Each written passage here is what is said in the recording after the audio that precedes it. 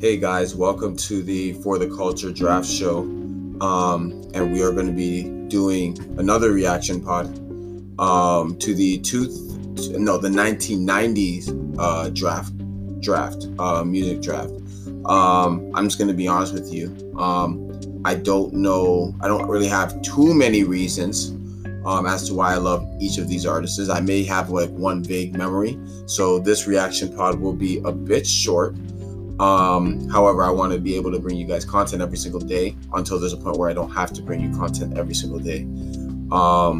So the plan is, and I would say get the plan out of the way before I delve into my top 10. The plan is to react to every single draft that we've done so far, and until I get caught up to the reaction pod of the latest draft that is done, that is when I will start, being more scarce and more spread out in terms of the reactions. However, there will be a reaction pod every single day until we're caught up to the most recent draft that's coming up.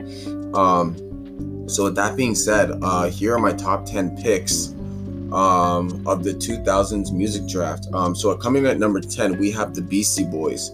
So like I said earlier, I don't have that much of a recollection of the 90s music. I was born in 96, March 4th. So, if you want to, send me some birthday money, send me a present, that can be arranged. But yeah, Beastie Boys, I don't have too much to say on these guys.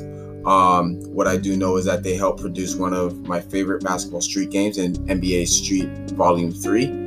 One of my favorite games to date, and I heard some of their music there. I believe one of their band members died, rest in peace. But no, big memories. And I think that's the only reason why I hold them in such high regard. In number 9, we've got NSYNC. Personally, I only really like one song by them. I think I like their careers more apart than I do together. Justin Timberlake is a key member. JC Chavez, I remember him specifically being a judge on America's Best Dance Crew, which is one of my favorite shows of all time. But I can't. But with all these picks, I can't deny greatness. But no, NSYNC was they were good, but they were nowhere near to the group that I have at number 7. And when I get to them, I'll tell you why I like them better. But at number 8, we got the Spice Girls. Spice Girls is more of a, like I said, a nostalgic pick. I work at a summer camp and I work at Camp Scugog. And Spice Girls is very prevalent at our camp. Whether it's done for airband, whether it's done for performances and stuff like that. Spice Girls is a big theme at our camp, and they're always represented. So they give me memories. But at number 7, I have the group that I believe is levels beyond better than NSYNC, and I got the Backstreet Boys.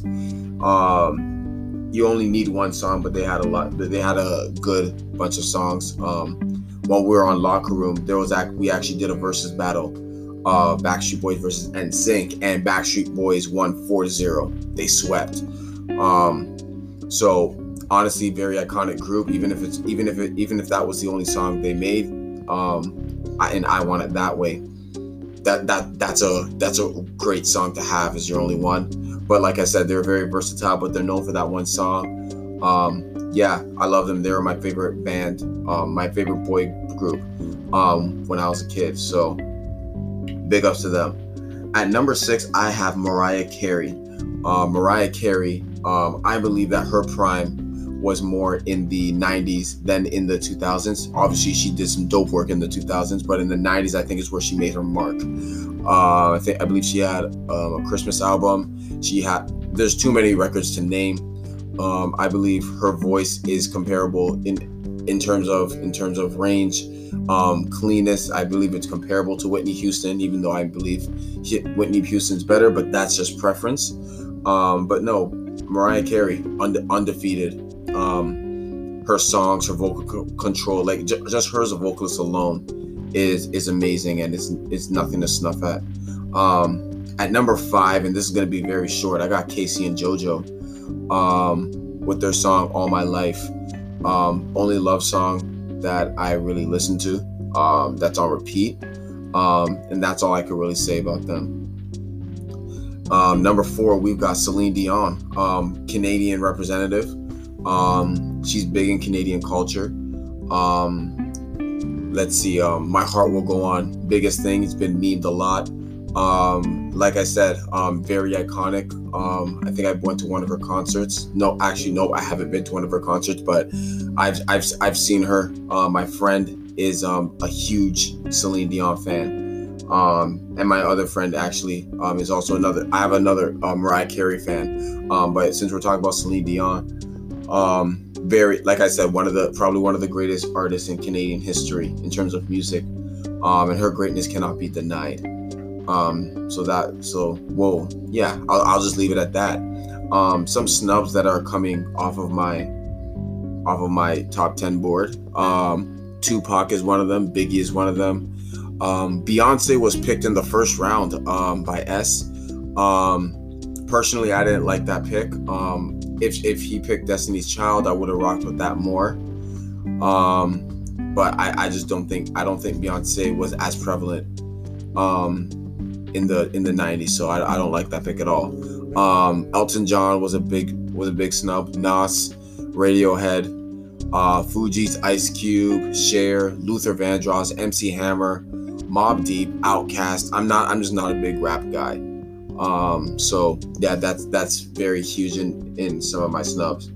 But yeah, let's get into my top 3. And at number 3, we've got another Canadian icon. We got Shania Twain.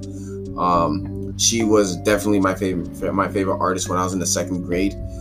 She had a song called Up, Feel Like a Woman, even though Up was in the 2000s, but Feel Like a Woman was 90s.